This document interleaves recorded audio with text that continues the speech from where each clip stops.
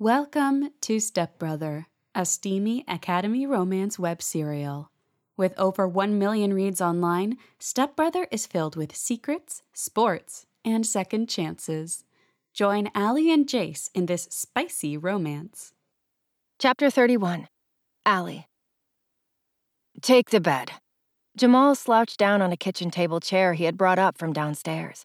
He tugged on a redwood sweatshirt and closed his eyes, resting his head against the wall. I arched a brow at him and threw a pillow at him, knowing how hard those wooden chairs were. I had sat on them too many times, crying my eyes out after Dad died. You're not sleeping on the chair, Jamal. You wanted me to stay over, so get in the bed. Jamal didn't even open his eyes. It's fine, Allie. After sitting up, I rested my back against the headboard and crossed my arms. You have football practice tomorrow. Just lie down. I don't mind. Jamal opened one eye. You're not going to let me sleep, are you? I pulled the blankets open and pointed to the empty side of the bed. No. He groaned inwardly and walked over to the bed. I didn't want you to come over so I could sleep with you, Jamal said, sliding under the sheets with me.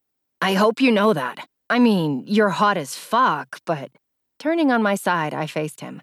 Then why do you invite me over? There was awkward silence between us for a few moments, and then Jamal sighed again. Because I knew you wouldn't want to go back home, and Damani is out with her family tonight. How did you know about that? He widened his eyes, the moonlight bouncing off them.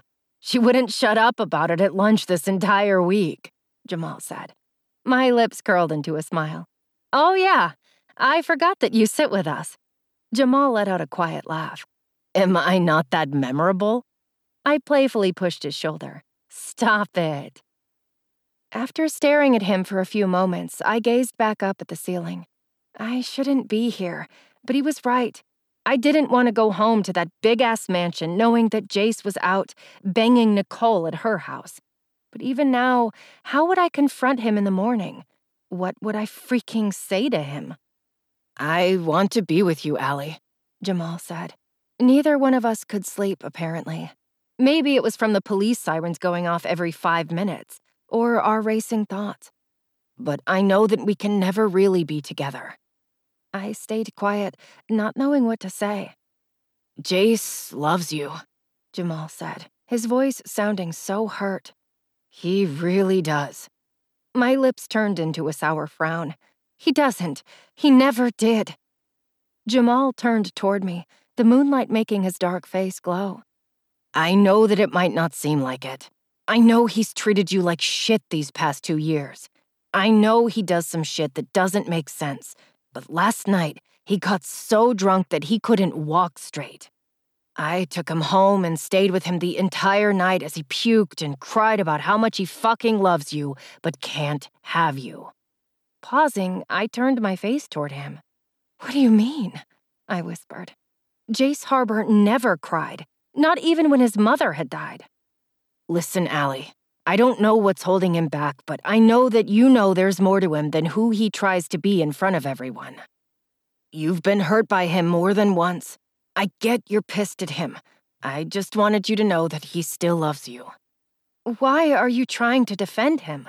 I asked, brows furrowed together. I wanted to hate the man in peace for everything he had done to me. Because he's my best friend. I want to love you. I want you to smile again. But I see the way you are with him, even when we're sitting at lunch. You want him, even after everything you've been through, and he wants you. I don't want him, I clarified, balling the sheets up in my fist. I don't fucking want him.